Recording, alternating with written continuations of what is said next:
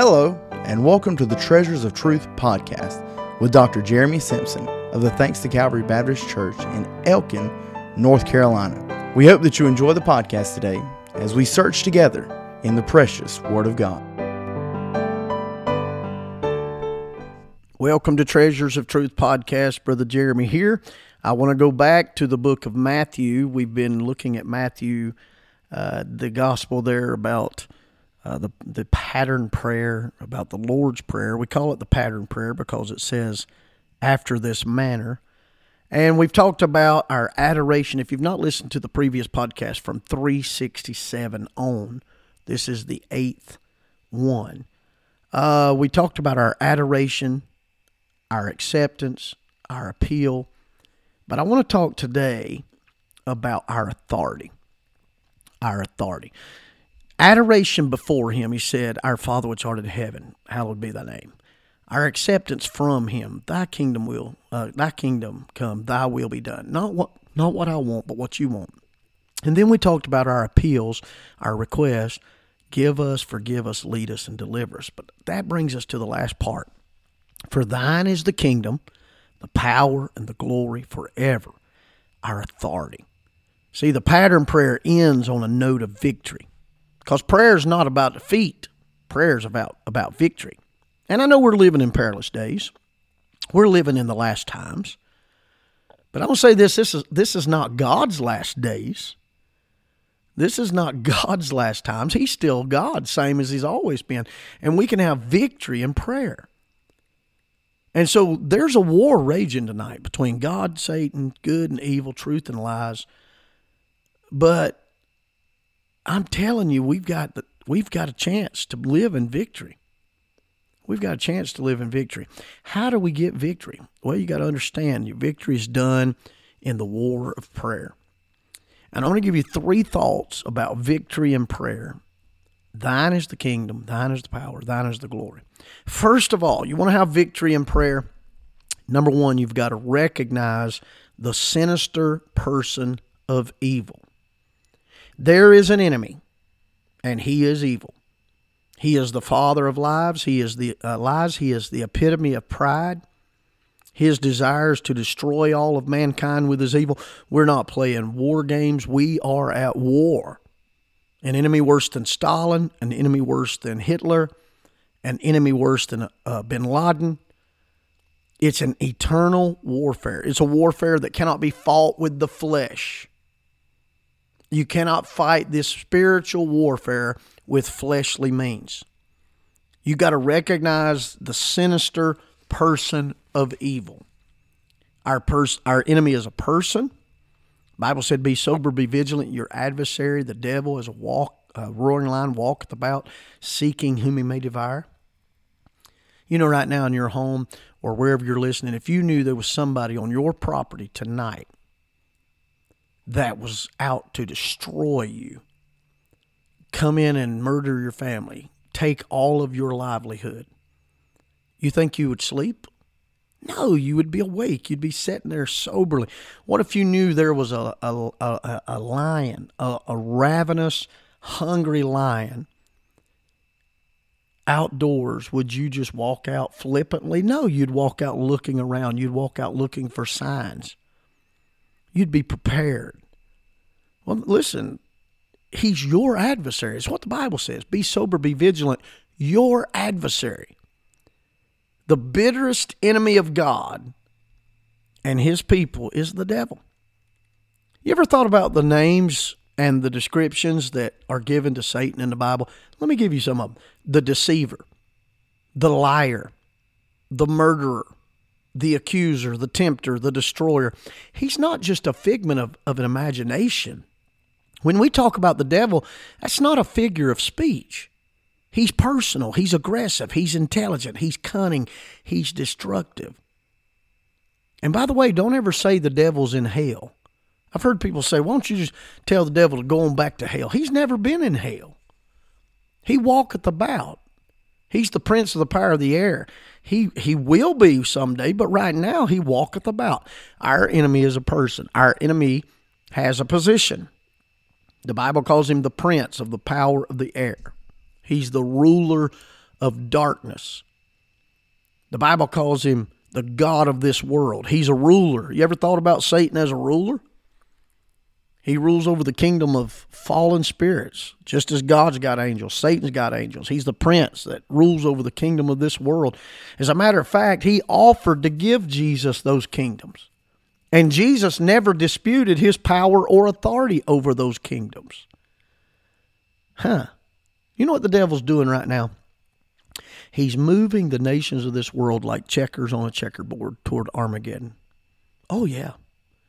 The Bible said in Revelation 16, "For they are the spirits of demons working miracles, which go forth unto the kings of the earth and of the whole world to gather them to the battle of that great day of God Almighty."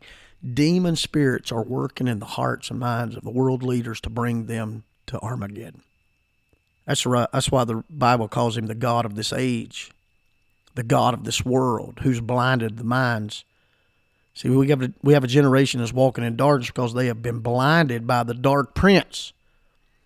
And by the way, the devil's not against religion. I am convinced, the longer I go, that the chief tool of Satan is religion. He has religion right in his hand. He's got this world right where he wants it. And I love America. I love the flag, but if the Antichrist is going to set up his world kingdom, the Constitution of the United States is going to have to fall. And what we're witnessing in our nation is we're witnessing power of Satan at work in the kingdom. Oh, yes. Trying to destroy the principles of Judeo-Christian ethics in our nation. Why? Because America is standing in the way of what Satan is trying to do. And don't set your roots too deep in this world. We work for the kingdom of God, not the kingdom of this world. And I vote. I love my country. I'm going to vote again. But I'm going to tell you this. God, a couple of years ago, put a stranglehold on me about politics. He sure did. He said, boy, you've been more invested in this worldly kingdom than you have in the heavenly kingdom. I was watching the news, listening to the news, getting all bent out of shape. And you know what God said? You've ignored my word. And I'm telling you, the Lord told me, he said, you can talk politics with the best of them, but you've ignored my word. And man, I got a burden over that. And I started reading the Bible again. Not that I wasn't reading it, but I read it and got in it. Started studying more, getting my mind on the things of God instead of the things of this world. Our enemy has a position. He is a person that has a position, and he has power. Only an ignorant fool would scoff at the power of Satan. It is foolishness to underestimate the power of the devil. Now watch this. You got to recognize the sinister person of evil. Then you need to realize the seductive power of evil. If you don't realize you have an enemy, you're not going to be ready to defend yourself. You've got to realize the seductive power of evil. You've got to be ready for his seducing, for his seduction. Well, preacher, I don't have any problems with the devil. Well, don't brag about it. Jesus had problems with the devil. Jesus met him. Jesus had to deal with him. Am I going to say that I'm greater than Jesus? No. You know, I believe some people have never went head on with Satan because they're going in the same direction. If you've not had a collision with the devil, it might be because you're in collusion with the devil. We got to recognize this person. We got to realize his power. Oh, yes. And then number 3, this is the key to victory. Rely on the sovereign protection from evil. Recognize the sinister person of evil. Realize the seductive power of evil. But rely on the sovereign protection from evil. That's the final part of the pattern prayer. It ends right back where it started, with the Father. For thine is the kingdom and the power and the glory forever. It's the sovereign protection from evil. You know what? You can't pray and can't stay focused on the satanic empire. You've got to focus on the glorious empire. I love how the pattern prayer ends. For thine is the kingdom, the power, and the glory forever. Amen. Our prayer life needs to be a daily reminder that the battle is not mine. It's the Lord's. You don't have to fear. You don't have to fall. You don't have to faint. You don't have to flee. We have victory through our Lord Jesus Christ. And if you're going to have prayer that is victorious, it will start with the Lord and it will end with the Lord. 3 words Jesus said: the kingdom, the power, and the glory. He said, thine is the kingdom. Because God has a kingdom just like the enemy has a kingdom. But there's a big difference in the two. Our victory in prayer comes by faith. Satan's victory comes by doubt. And Satan is powerful, but he's not all powerful. I'm telling you, there's more worship of Satan in the average church than there is worship of the God Almighty. More testimonies in the name of Satan in the average service than testimonies in the name of Jesus Christ. Quit giving the devil praise. Quit giving him adoration and attention.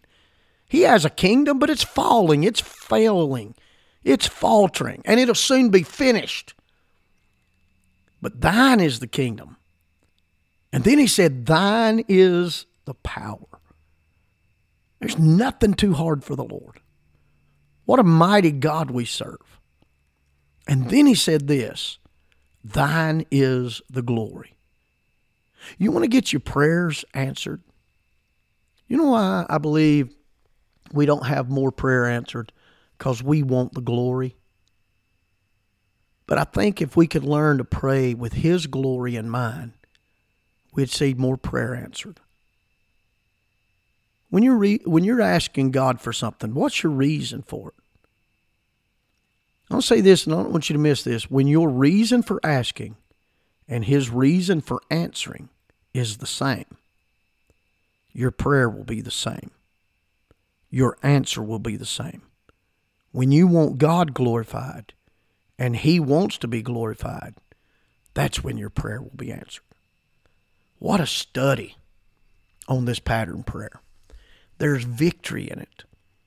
There's victory in prayer, but it has to start with God and it has to end with God. It has to start with the Father and it has to end with the Father. It has to start with the Lord and it has to end with the Lord. I want to ask you before we go off today, how's your prayer life? Are you living in victory in your prayer life, or are you living in defeat? I would challenge you to go back and listen to all these again. Learn the principles of prayer. Because we need prayer if we're going to make a difference in this world. And that's what we're called to do, to go out today and be salt and light. That's what we're here for. If salvation was about us getting out of hell and going to heaven, we would have left for heaven the day we got saved. But God left us here after we were born again so that we could be salt and light and make a difference in this world. If you're listening to this in the evening, why don't you plan right now? I'm going to get up tomorrow morning. I'm going to pray, read my Bible, get filled with the Holy Ghost, and I'm going to go out and make a difference in the world. Until the next Treasures of Truth podcast, God bless you.